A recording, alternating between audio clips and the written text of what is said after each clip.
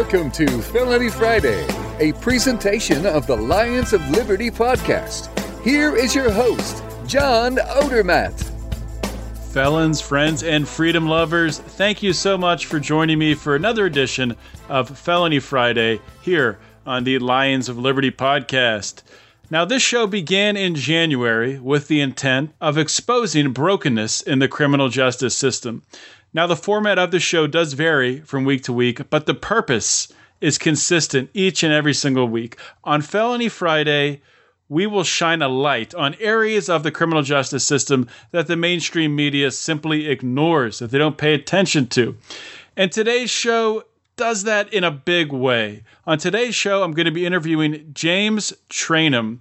James is a retired homicide detective who is speaking and writing about the vast injustice of false confessions and the uncivilized interrogation techniques utilized by police departments across the country. Now, before I introduce my guest, I do want to take two quick notes. This is episode number 44 of Felony Friday, so that means that you can find the show notes page with links and notes for everything that we're going to talk about at lionsofliberty.com/FF44. Second, if you haven't yet visited igniteliberty.us to order your Make Liberty Great Again hat or shirt, please consider doing so today. Now, wearing a Make Liberty Great Again shirt or hat, it's a great way to start a conversation to talk about the ideas of liberty. You can get your Make Liberty Great Again hat or shirt by visiting igniteliberty.us.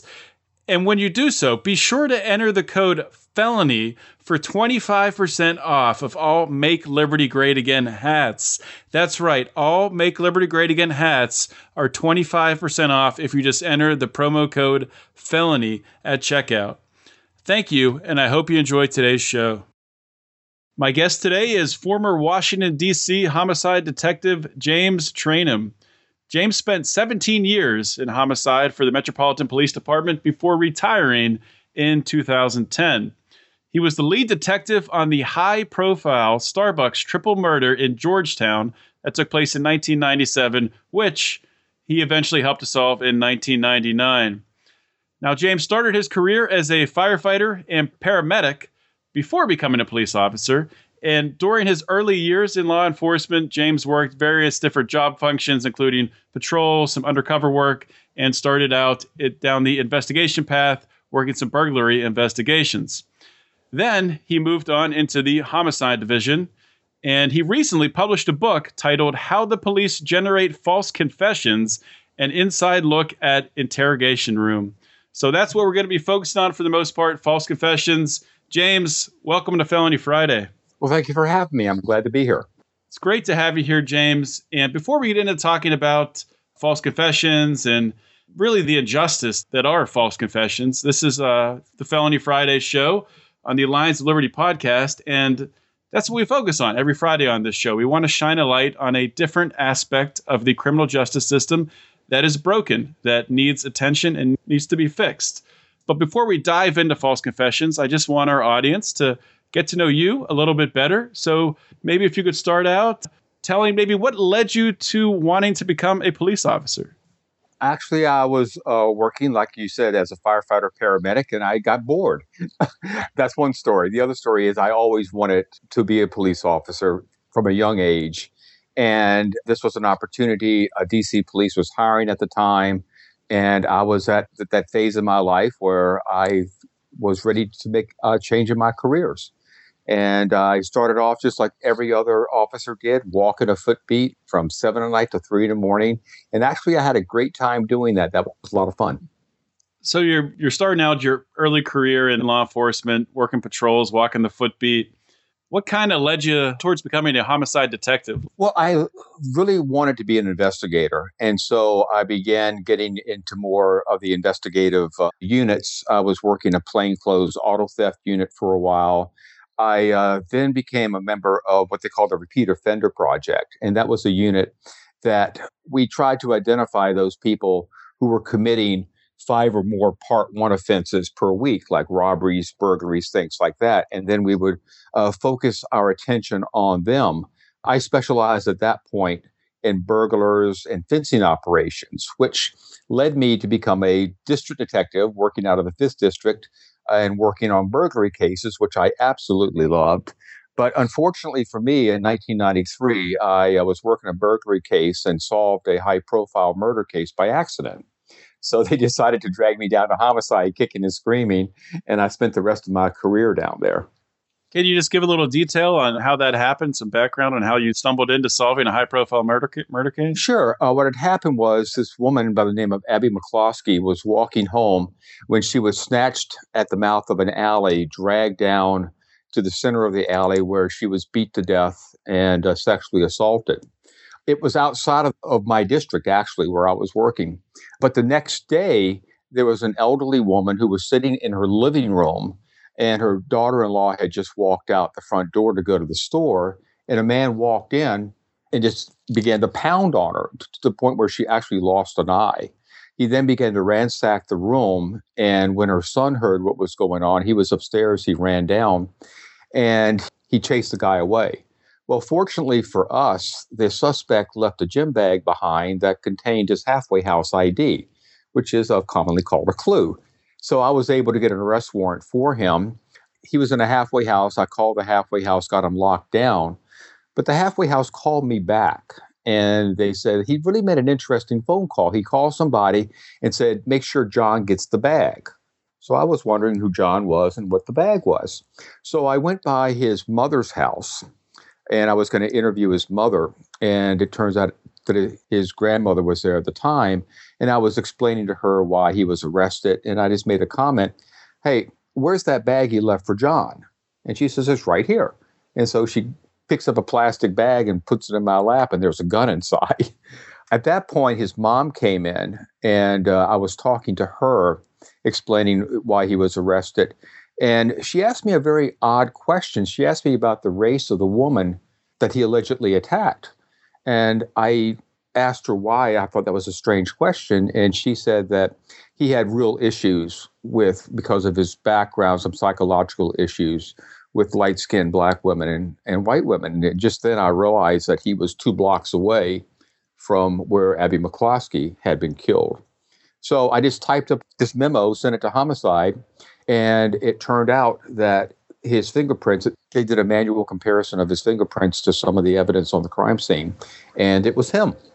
So that was that. So that was your start as a homicide detective? That was my start as a homicide detective. I worked that case pretty much myself because they kind of gave it to me at that point. And I worked active homicide cases, active meaning cases that had just occurred, for several years until the Starbucks case came along. And then after that, I was moved to a cold case unit where I actually supervised a group of interns. We were doing a comprehensive review of homicide cases going back as far as we could, trying to find ones that fell through the cracks, that sort of thing. Obviously, I wanted to have you on to talk about your book and to talk about false confessions. And I first heard of you in a Washington Post article that was talking about you and talking about your book.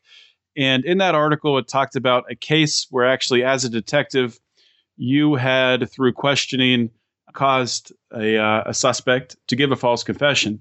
And I was wondering if you could talk a little bit about that and also talk about maybe how, if that was something that led you down this path to looking into false confessions and into writing this book. Well, absolutely. That's what kicked it all off. I received the same training as everybody else. I was basically taught that innocent people don't confess unless they're being tortured or unless they're mentally ill. And we had a case where we identified a suspect based on what we thought was good forensic evidence that turned out not to be so good. But I used standard interrogation tactics that we had been trained in that would pass muster in any court in the country. And the thing is, I'm not a yeller or a screamer. I'm a very low-key type of interviewer. But somehow we convinced this woman that it was in her best interest to confess to a crime that it turned out that she had nothing to do with. What had happened was we were doing the follow-up on her confession information, and we found her alibi. And then we went back and checked on the original evidence. And we found out that the analysis was faulty. But not only was I able to get her or convince her to confess to a crime that she didn't commit. Somehow she had all of these details that anybody who wasn't there should not have known. And so I really wanted to find out what happened, what I did wrong, and just, try to make sure that it didn't happen again. So I started looking at all the research, started to realize some of the things that I did do wrong, not only how the tactics that we're taught can to manipulate a person to believing that it's in their best interest to confess to a crime, whether they did it or not, but how we unintentionally then provide that person with the information that they need to create a acceptable and believable confession. And I decided that I could use that as a teaching example to help my coworkers and other people avoid the same mistakes that I did. So that's what I started to do. It then kind of mushroomed from that point. I began to write more, do more presentations, and I was contacted by a publisher who wanted me to write a book for the general public to take all that research and stuff, all that academic stuff, and try to make it more entertaining, I guess, or more readable. And I hope I did that in my book. Is this the first book that you've written? It is the first book that I've written. I've written some articles and all of that. But what I wanted to do was show people that this is something that could happen to anybody. That, everybody thinks, oh, no, I would never, ever confess to a crime that I didn't do. But yeah, you would. And under the right circumstances, you would. And I have an imaginary case study in there where I kind of show how that could happen. But I also follow the case of the Norfolk Four. For those of you who don't know it, it's 4 sailors who falsely confessed to raping and murdering a woman down in Norfolk, Virginia. And they were recently exonerated just within the last couple of weeks. But, these are sailors. These are most of them were of about like average intelligence, no mental health history. And yet they were still convinced to confess to this very horrific crime. And they spent quite a few years in jail. But the real tragedy is that this goes well beyond suspects falsely confessing to crimes, because what I found was that, if we have a witness who we believe is holding back, or we have a victim or an informant, we'll go into interrogation mode, and we'll use the same interrogation tactics that have been shown to produce false confessions on witnesses. And we'll also feed the witness information. And bad witnesses and bad informants cause many more wrongful convictions than false confessions do. So, James, as you were saying before, the thing about false confessions and the thing that I have trouble understanding is how someone could confess to a crime that they didn't commit. And, I did have on at a previous episode, Alan Hirsch, that was back on episode 23, where he talked a lot about false confessions, and he is an expert witness in false confessions. But it's still something that's really hard for me to wrap my mind around. And in your book, I thought it was very helpful. You broke it down into 3 different types of confessions and statements. The 3 different forms that they come in. One, either a voluntary confession or statement. And I guess the driver for that would be like fame or to protect someone else. Next one would be complaint confessions and statements. This is where the investigator, I guess, gets the suspect to believe the truth. And the third would be the internalized confessions and statements. And that's where, I guess, the interrogation person, comes to believe that they committed the crime. Yeah. I think I said that right. I guess expand on those if you can. And which one of the 3 of those is most common from your research? Okay. Well, with the voluntary false confessions, one of the things that I included in there are false guilty pleas.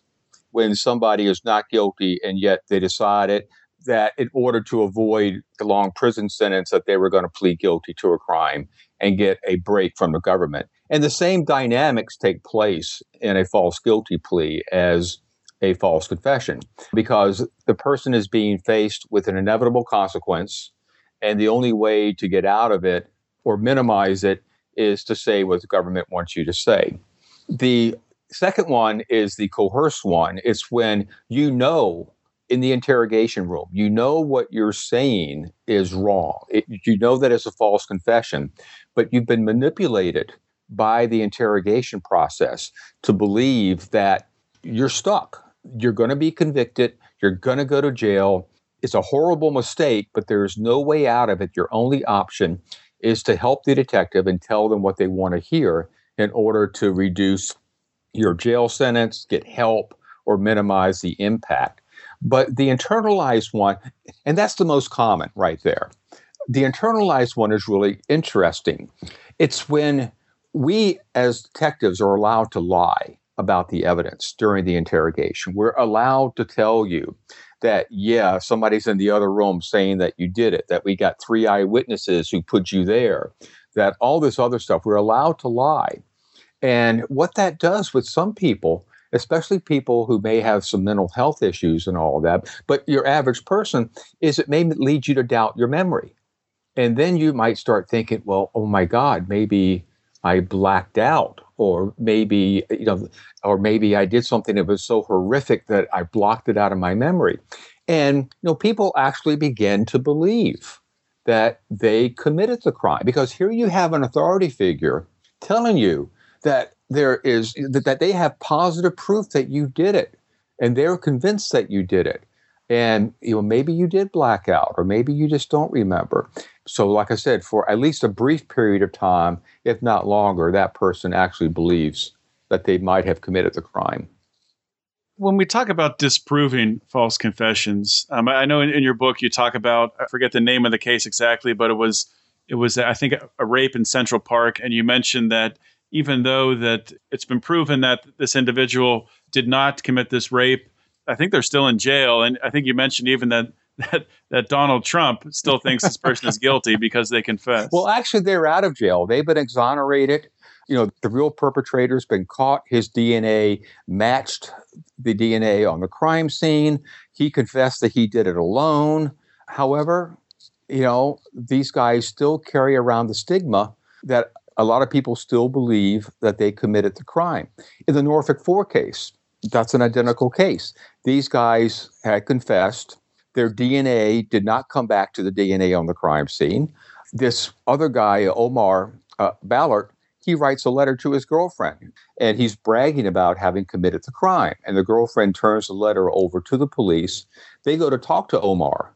And within a matter of minutes, where it took hours for these other guys to confess, within a matter of minutes, Omar says, yep, I did it. And I did it alone. And the cops asked Omar, did you know these guys at all? And he goes, I have no clue who they are. In fact, they're a bunch of idiots for confessing. Well, it turns out that it was Omar's DNA all over the crime scene. But the investigators and the prosecutor had so much invested in this case and in the belief that these guys are guilty simply because they confessed, that they went back to Omar and pretty much gave him a deal that he couldn't turn down. Look, Omar, you're facing the death penalty.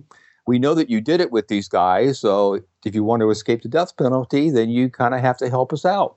And Omar goes, yeah, my bad. You're right. I was just walking down the street and these guys come out of the apartment building and they say, let's go rape this woman. And I said, okay, which was ridiculous. But like I said, that's what shows the power of a confession, that it trumps all other reasoning out there. And the confession that these guys gave was totally inconsistent with the crime scene. It was inconsistent with each other's confessions and all of that. But because they said, I did it, any doubt whatsoever was wiped away.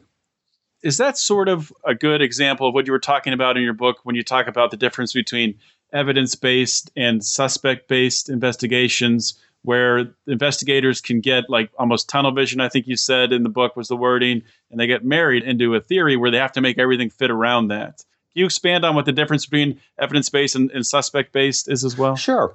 Well, first off, we all fall victim to tunnel vision in our lives. It's something that it's hard to control. It's hard to know that's when you're in there. But it's really dangerous when it happens in an investigation. When the investigation first begins, it's typically evidence-based. You're gathering evidence, you're trying to see where the evidence leads you, and you're trying to see where that information is going to take you. The danger is when you develop a theory too soon, and you latch on to a suspect too soon, and it becomes suspect-based. Then typically what happens is you begin to gather evidence that strengthens your case against that suspect. And the danger of that is tunnel vision comes into play. Then you start to look at evidence in the most guilt presumptive light for that suspect. And you have a tendency to ignore evidence that might contradict your theory or might lead you in a different direction. It's really the number one cause of wrongful convictions is basically tunnel vision and verification bias. So what would be, and I do want to talk more about a little bit later in the interview about solutions, but just talking about just that one aspect of it, what are some ways that in your experience that something like that could be mitigated? If one of the investigators is getting tunnel vision, should there be more checks and balances or something like that? Well, sure. And that's one of the things that is a problem with the way that we typically do investigations here in the U.S. is that there's a lead investigator and people have a tendency not to challenge his work, where it's really good to have a devil's advocate, somebody who's there to always look for alternative explanations to evidence, to always try to poke holes in your case. Now, in the UK, they actually have a process, especially with major investigations, where you document all your evidence, all your information as it's coming in. And once you reach a decision point, like, okay, we're now going to start focusing in on this person as a suspect, you pretty much have to justify why you're doing that. 3 or 4 weeks later, what you do is a supervisor or yourself will go back and look at that original decision. And based on the new information that's coming in, was that a good decision or was it not? And should you modify that decision based on the new information? It's not as complex as it sounds, but what it's doing is it's making you constantly rethink your old decisions and reevaluate them rather than become locked into them and trying to advance them at all cost. So you talk about, following the book of investigations, of there being a procedure or a way that investigations are done in this country. Is there a consistent book that is used throughout the United States that all investigators are using when they are interrogating a witness or interviewing a suspect, interrogating a suspect? No, there really isn't. And in fact, just about anybody who wants to can start up an interrogation school or a class here in the U.S. There's a lot of people who absolutely go through no formal training whatsoever. However, pretty much the standard training that is out there is the training that is offered by what is called the Reed Institute. And they teach what is commonly known as the Reed technique. And that's been the standard since the 40s. And just about every interrogation school that's out there teaches some form of the Reed technique. And so in the U.S., that's pretty much the standard, but everybody has their own variation of it. So based on your experience and based on procedure that Reed teaches, can you kind of explain how, I guess, from everything from the setup of a room all the way through maybe the different phases of your questioning, can you kind of take us through, put yourself back in being a homicide detective. If you come across a suspect that you think all the evidence points to them and you're trying to get a confession, what does that look like when you bring them in for questioning? Okay, well, first off, the interrogation process is supposed to be broken into two pieces. One is supposed to be the interview, and it's supposed to be the non-accusatory part where you're gathering information. Now, what the interrogation schools teach is that it's during this phase that you're supposed to be making your absolute final decision as to whether or not this guy's lying to you and how likely it is that they committed the crime. And they use these techniques. Everybody's taught these various behavioral analysis techniques, such as, observing body language or the way the person responds to certain questions and all that sort of stuff. Now, the interrogation schools will teach that if you use these techniques, you're able to determine whether or not somebody's lying about 80 some, if not higher percentage of the time. The problem with that is that it's totally bogus. It's pseudoscience. It's not based on any science at all. And the reliable studies that are out there pretty much shows that it's like chance, 50-50, like tossing a coin. Where does that 80% number come from? Is that just is that a random number? Or? I think that it's from whatever internal study they've created, and it's not supported by the other research that's out there. Okay. But then, okay, I've now decided that you're guilty. And so I'm going to switch to the interrogation mode.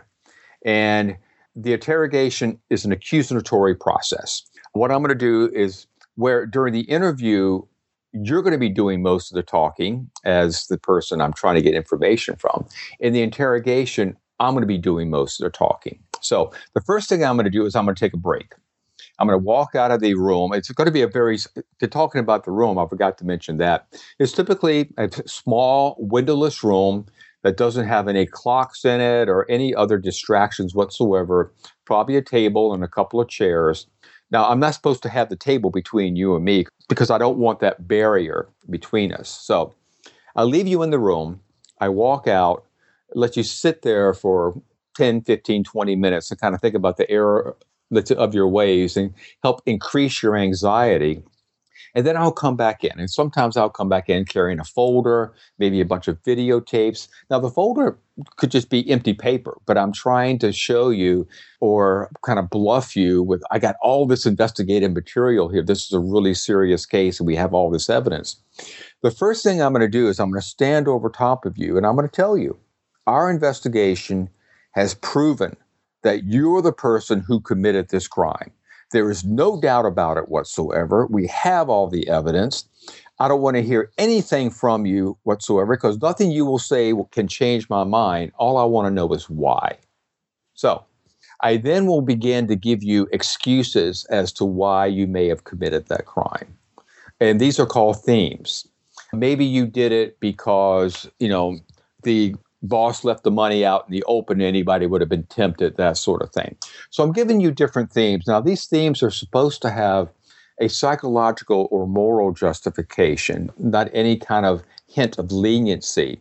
But way too often, if you watch interrogations on YouTube, you'll see the detectives suggesting themes that have a leniency component, such as, look, if he came at you, it was self-defense, right? Right? If he came at you, but that's what you got to say. If I run out of one, if you don't bite on one theme, I'm going to try another, and then another. There's a book out there that they published that actually has 2,000 different themes for all different types of crime. I'm never going to run out of a theme. I'm going to keep throwing them at you. And as I'm doing that, you're going to try to stop me, and you're going to try to deny. Well, I'm going to block that denial. No. Just wait. Hold on a second. Did you do it because? Did you do it because? I can lie about evidence. I can put in a time constraint, such as, look, this is your one chance to, come clean with this and help me understand why you did this. Did you do it because? Did you do it because, was it the spur of the moment, or was it something that was planned? That sort of thing. So as I continue with that, I'm going to get you to the point where I think that you're ready for me to go in for the kill. And I'm going to propose to you the alternative question. And the alternative question, both answers are bad, but one answer is worse than the other. Let's say that you're accused of taking money from a cash register. The alternative question might be something like this. Look, we know you're guilty. We know that you took the money from the cash register. Now, you either stole that money because you're a low-life dope fiend who doesn't care about anybody, and if that's the case, I'm walking out of here. I've had it with you. Or did you take the money because it was lying out there in the open? Anybody would have been tempted to take the money. You had all these bills that you had to pay, and you were going to pay it back anyway. That's the case, wasn't it? Wasn't that the case? Because if that wasn't the case, it was the other, and I'm leaving. So which one is it? I know it was the second one, right?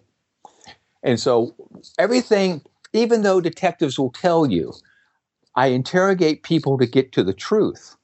Think about that process.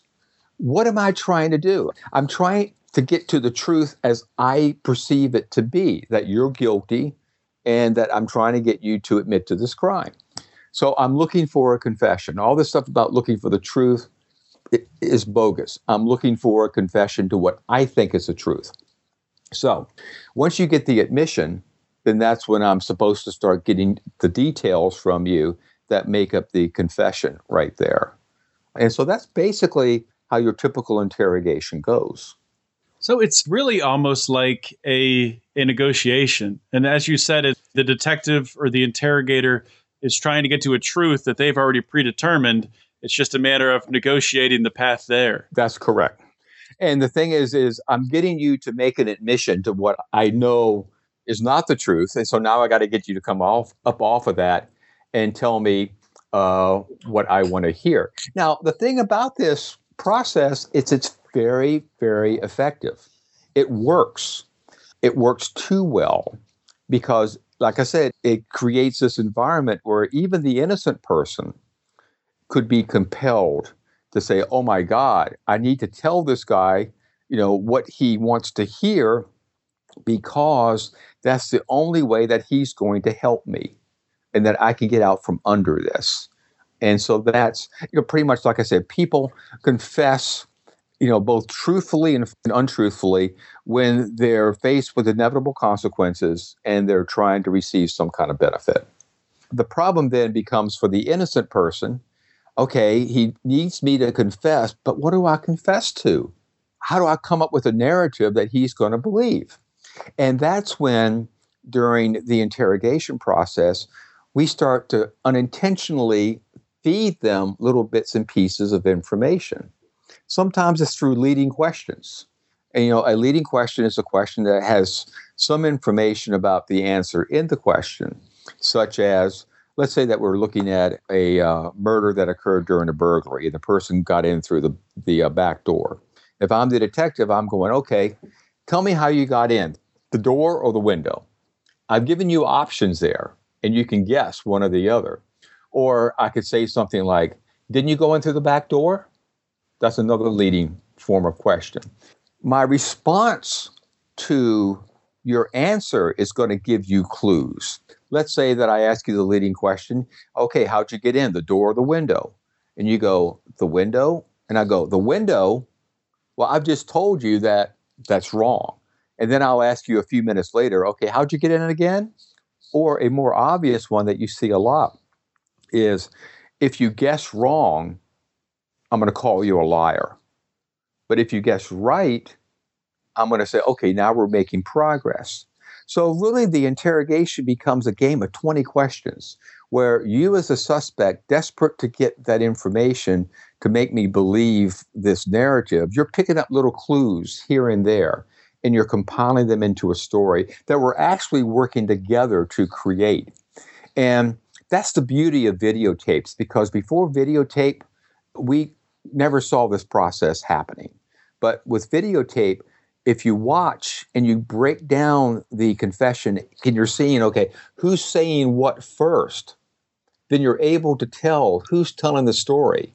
And if you have a bad confession, then you're going to see that it's the detective telling the story, helping the suspect shape it, and then getting the suspect to adopt it as their own. So do you think that there's some instances with interrogators that they know full well that this person could not be responsible for the crime, could not be an actual suspect, but yet they proceed anyway? That would be a truly rogue cop. That's somebody who is actually, let's say, committing a criminal act and should be in jail. So most of the times, these interrogators, they believe they're doing the right thing. They believe they're doing the right thing. They believe that they have the right suspect. They're convinced. And that's where the tunnel vision comes in. Because, okay, for some reason, this person isn't telling me details about the crime that they should know. Why are they not able to tell me those details? Well, it has to be because they're trying to protect somebody, or it has to be because they're trying to minimize their involvement. They're not telling me these things because, one, they weren't there, and two, I haven't fed them to them to begin with. So that's what happens. But no, honestly, these detectives, they're convinced that the person is guilty, and they're, think that they're trying to do a good job based on the training that they receive. They think they're actually doing good police work, but they are really not. So what would be your advice to someone who gets stuck in one of these situations, who is being interrogated. They're innocent. The police think they're guilty of it. What's the right thing to do at that point in order to prevent yourself from being coerced into a false confession? Well, that's where those Miranda rights come in. But we are really, really good at getting people to waive their Miranda rights. We are good at doing workarounds. Honestly, if it was my family member, so I would tell this to anybody, if you're being interviewed and suddenly it becomes accusatory, if there's any hint whatsoever that they're looking at you or they're questioning your account, you should get a lawyer right away. Clam up. But the thing about it is that, most people don't want to do that because they think that getting a lawyer just makes them look more guilty. And yeah, the cops will think that. But you know what? The real danger is staying in that situation, trying to convince them that you're not guilty, and is digging a hole deeper and deeper and deeper for yourself. I'm sure it can make them seem more guilty. That's a fear, but also having to pay for a lawyer. Well, yeah. And that's a huge problem in and of itself is the cost of lawyers. For people who can't afford a lawyer, we're supposed to appoint one. But there's a lot of places, and DC has the best public defender office in the entire country, I believe. These people are well trained, they're dedicated, they have a lot of resources. But you go to some jurisdictions and you can't get a court-appointed lawyer, no matter how bad off you are, or you get one and they got like 1,000 other cases. So that's a real problem here in this country. Just not enough lawyers that are available for people who need them, especially indigent people who can't afford them. Right. Yeah, absolutely. And probably an aspect of that is I talk about a lot on this show. This is a libertarian show. A lot of those resources are going towards the drug war, towards fighting the drug war, and lawyers being channeled to defending people who are being locked up for a lot of nonviolent crimes. And it clogs up the system.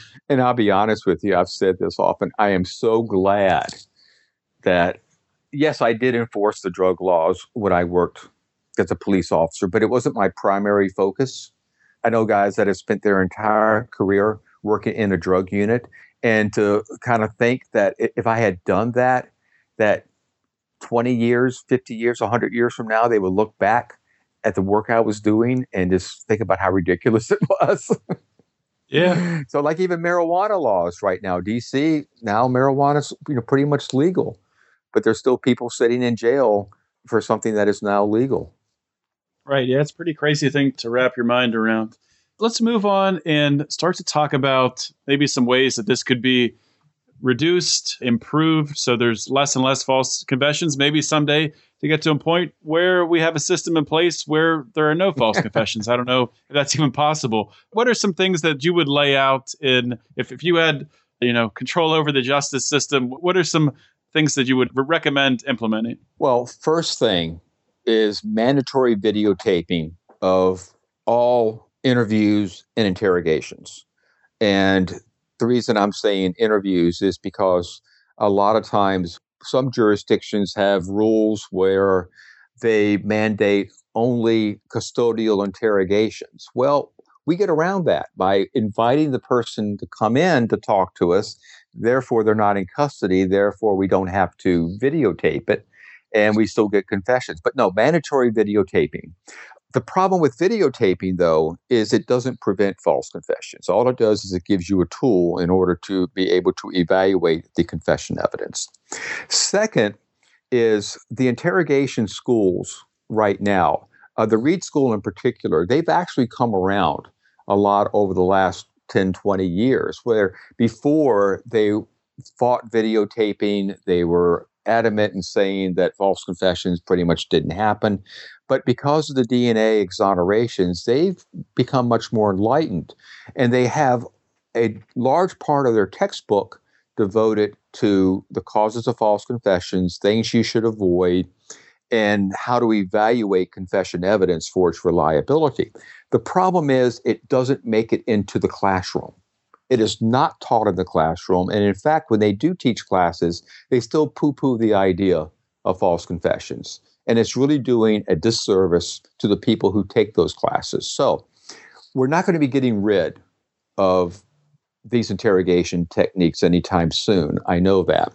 But we need to teach classes that supplement those interrogation classes to talk about the causes of false confessions, things that you shouldn't do, the red flags, and especially how to avoid contamination and how to corroborate confession evidence and require that confessions be corroborated. Because what happens too often is the cop gets the confession, the case is over, no more work is done, when a ton more needs to be done. In fact, that's the only way I discovered that my confession was false, was by doing the follow-up work. The third thing is also judges and prosecutors need to be trained in this stuff as well. The third thing is right now, if you have a confession and the attorney wants to try to get it suppressed, all they can really deal with is whether or not it was voluntary. They can't deal with the reliability issue. And so the judges pretty much, when they rule that a confession is admissible, they're just saying that it's voluntary. And the voluntary standard is very, very low. In a lot of places, if you're stupid enough to waive your Miranda rights, even though you really don't understand them, even though the cop read them really, really quick and said, oh, no, this is just like on TV.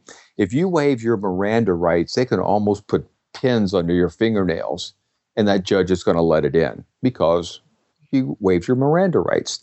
I think there needs to, just like with eyewitness identification hearings, the judge will have a hearing on the reliability of the eyewitness identification. We need to do that for confessions as well, because if the confession is unreliable because of contamination, then it should not go before the jury. Because once it gets before the jury, it's an uphill battle to, fight it, but it should not go before the jury.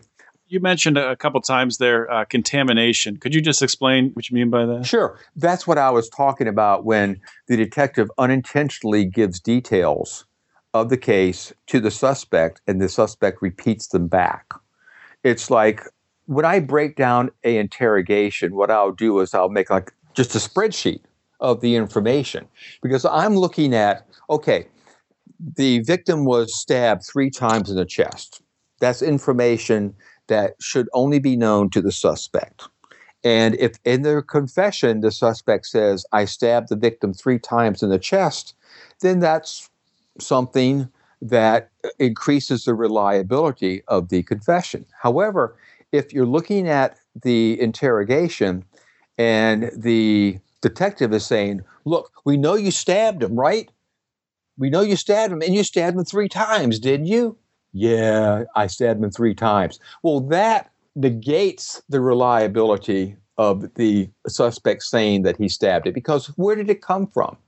If you remember, I'm sure that most of your listeners watched Let's Say Making a Murderer, where they had Brendan's confession, where the cop is basically asking him, okay, what happened to her head? What did you do to her head? And he's guessing, and he's giving all these guesses, and the cop comes out and says, I'll just come right out and tell you, you shot her, didn't you?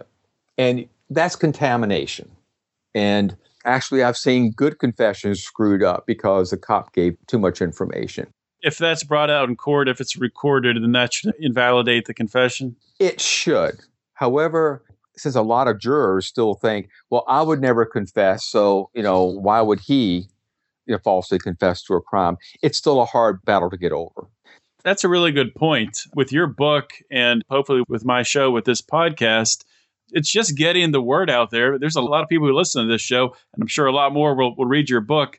A lot of those people will serve on juries. So very important to educate the public. Well, one of the things that I try to do is say, this is the way cops are supposed to do this. So learn this stuff, and you can use what I'm talking about in the book when you're watching true crime TV shows, when you're watching videotapes on YouTube. Do that. Take what I talk about in the book and apply it in those situations. And if you're sitting on a jury, apply it, because the cops should have done that beforehand. It's basic investigation, ABC.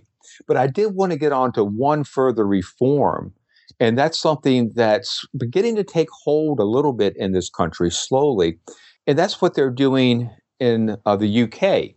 back in the 70s and 80s, the UK had a series of high-profile wrongful convictions where they were the result of false confessions. And so, unlike in this country, they actually began to study these cases. And what they found out was that the detectives over there were using the same interrogation tactics that we use here. And they thought that they were pretty bad. And so they pretty much outlawed just about everything that we can do in an interrogation room here is considered to be a human rights violation in the UK. We can't talk about threatening people with inevitable consequences. We can't lie about evidence. All of that is outlawed. Instead, they came up with a different process. It's called PEACE, or investigative interviewing. PEACE is just an acronym for the different stages. But they undergo like 10 times the training that we do, and they become expert interviewers. And their goal is not to get a confession, but their goal is to go into that interrogation room and get information. And they're taught how to ask questions so that it, one, extracts the maximum amount of information with the minimum amount of contamination. And two, they're taught how to challenge a person with the evidence of the case in such a way that it's really non-accusatory and it's designed to kind of block them in. I'm not explaining it very well, but what I've done first is I've gotten their entire account of what I need before I bring out my evidence. And so I can't be accused of contaminating them because I've already gotten the account that they provided up front. But it's really a good system. And it's extremely successful because even if you don't confess, what I have is a bunch of information that I can now go out and check. And if you lie to me, a lie is as good as a confession in a lot of cases. Yeah, that would make sense. I mean, especially in today's society where everything is driven by the more information you can get. It makes sense when investigating a crime, just, that's a suspect who you think is responsible for that crime. They're going to have all the information. So, plus, it's much more civilized. Oh, absolutely. It is. I mean, you're treating people with respect. And one of the things that they emphasize over there is, this person may be your suspect today, but he could be your witness tomorrow, and he could be on the jury the next day. So they emphasize that. Where here, the leading interrogation schools will admit in their textbooks that the techniques that are used in the interrogation room would be considered unethical if they were in normal, day-to-day interchanges with people. However, we need to use them in the interrogation room because, as they say, we are dealing with people on a lower moral plane, which to me is outrageous. I mean, what that does is it justifies what's called noble cause corruption.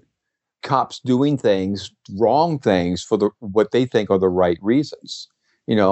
Just because a person is a suspect doesn't make them, less of a human being than you are. And, just because you think they're a suspect doesn't mean that they are. So, yeah, innocent until proven guilty. Innocent until proven guilty. And the thing about it is you go and you treat somebody like we treat people in the interrogation room or as witnesses, and that mushrooms out. People remember that. They tell their family members that. And it just increases the level of distrust that people have in the investigative process. A lot of the times with foreign policy, we'll talk about the blowback of United States military actions abroad and causing people to resent the U.S. That's where terrorism comes from. Of course, that happens on a domestic scale with things like this. If you have investigators, police officers out there being forceful and interrogating people that are innocent, there's going to be blowback. Well, even if you're interrogating somebody who's guilty, like I said, if you use certain techniques that are, just inappropriate, that has its own blowback as well. That's why, like I said, in the UK, that they really stress respect for the person and in the process. But it's funny because I worked with an FBI agent for many, many years, and we would spend a lot of time with witnesses or with suspects, with anybody, just talking with them and building that rapport up before we even got into the questioning part. And he would always comment, it seems like every time we have an interaction with somebody, we have to spend at least 30 to 45 minutes getting over the crap that some other officer did to them in the past. So, these little things, if somebody, treats somebody unfairly in this situation, it carries on. And, somebody else is going to have to pay for it down the road. That's a great point. Not everything's isolated. Things will ripple out. There's definitely a ripple effect. This has been a great conversation. I've learned a lot, and I learned a lot reading your book as well. I want to encourage my listeners to check it out. The title of the book is How the Police Generate False Confessions, an inside look at the interrogation room. I will link to that on the show notes page. James, I want to thank you for coming on. I wanted to give you the opportunity to talk about anything else you're working on, or let the Felony Friday audience know how they can get in touch with you or follow you on social media or anything like that. Sure. I'm on LinkedIn. I really don't have going to do much with Facebook. My email address, if anybody wants to reach out, is james.trainum, spelled T as in Tom, RAINUM, @yahoo.com. Something else that I recommend that people look into is a really new thing that law enforcement is trying to develop. It's called Sentinel Event Reviews. If you look up on Google Sentinel Event Reviews and NIJ for National Institute of Justice, you'll get a lot of information. But what we're trying to do is look at investigative failures like wrongful convictions, cold cases, even things like police shootings and all that from a big lens type approach. And rather than focus in on the bad apple, we're trying to see, okay, well, what made that bad apple the bad apple? What made them think that that was a good decision at the time? And really come up with ways to identify systemic problems, not only within individuals, but within organizations. And medicine's been doing it for years. The aviation field's been doing it for years. And it's about time we start doing it in the law enforcement field, because I think that way we're really going to learn a lot and about how the organization and the way that it's structured and the pressures that it puts on people, training, supervision, tunnel vision, how all these things play a part. And I think that if it's done right and it catches on, we're going to take major steps in improving law enforcement here in the country. Yeah, it definitely seems like a way to strike at the root of the problem for sure. Yeah. James, thank you so much for coming on the show. I really appreciate it. Well, thank you so much for having me. I do appreciate it. Just a few notes to wrap up the show today. I'll try to be as brief as possible because this show ran a little bit longer than our standard Felony Friday shows. And honestly, it was kind of hard to stop talking to James Trainum. He's a very interesting guy, and he's very open to talk about his past, his history working as a homicide detective, and his vast experience with false confessions. It is so incredibly important to continue to talk about false confessions, to continue to talk about this injustice that just does not get any sort of play in the mainstream media. I was so happy to have someone of the caliber of James Trainum to come on this show to talk about his book. And his book is incredible. It is just full of studies of different cases, analysis on cases, talking through the details, talking through the interrogation strategies, talking about the history of false confessions. It's an incredible read, and it's organized in a way that you could even jump around if you want to. And I will link to it in the show notes. I want to really encourage everyone to pick it up. And it is so important to talk about false confessions. I just want to stress that one more time. James talked about it during the show when he talked about a lot of people on juries. A false confession can be proven to be invalid, and still the people on the jury, they have a hard time getting past that. And that is why, often a false confession will be proven to be invalid. And this individual, this innocent man who has spent time in jail, will continue to stay in jail because the jury just can't get past the fact that this person's false confession was either coerced or is invalid for some other reason.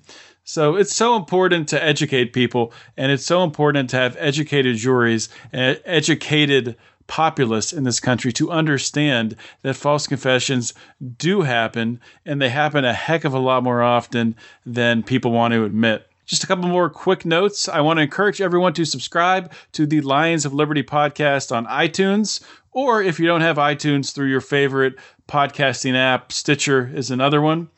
If you do this, if you subscribe, this will guarantee that you will not miss an episode of the Lions of Liberty podcast. Now, we do have a bit of a variety show here at Lions of Liberty. Marc Clair, one of the other co-founders of Lions of Liberty, he continues to just knock the ball out of the park and bring in the best and brightest names in the Liberty movement for interviews each and every single week. We also have roundtable discussion shows for each of the presidential debate shows. We had a roundtable discussion after each one of those, and we'll continue to do that going forward, even with the debates and the election obviously being over. And we also have different formats of shows. We had Mr. Johnson's Libertyhood, where Brian McWilliams went through and reviewed the campaign of Gary Johnson and graded that on a John's on, John's off scale. We're going to have shows like that coming up. We're going to have more to talk about. And I think we do have some exciting new things that we're going to introduce next year. So you want to stay tuned for that. And a good way to plug into that, so you're the first to hear about that, our new announcements next year, you want to become a member of our Lions of Liberty Forum. If you aren't a member, you're missing out in so many ways. The Lions of Liberty Forum on Facebook, it's the home to some of the most interesting and civilized discussion about liberty on the interweb. Now, you can become a member of the Lions of Liberty Forum just by going on Facebook, typing in the search bar at the top, Lions of Liberty Forum. It'll pop up, and we will get you approved to join. That's all I have for the show today, guys. As always, thank you for listening. This is John Odermatt signing off. Always remember to keep your head up and the fires of liberty burning.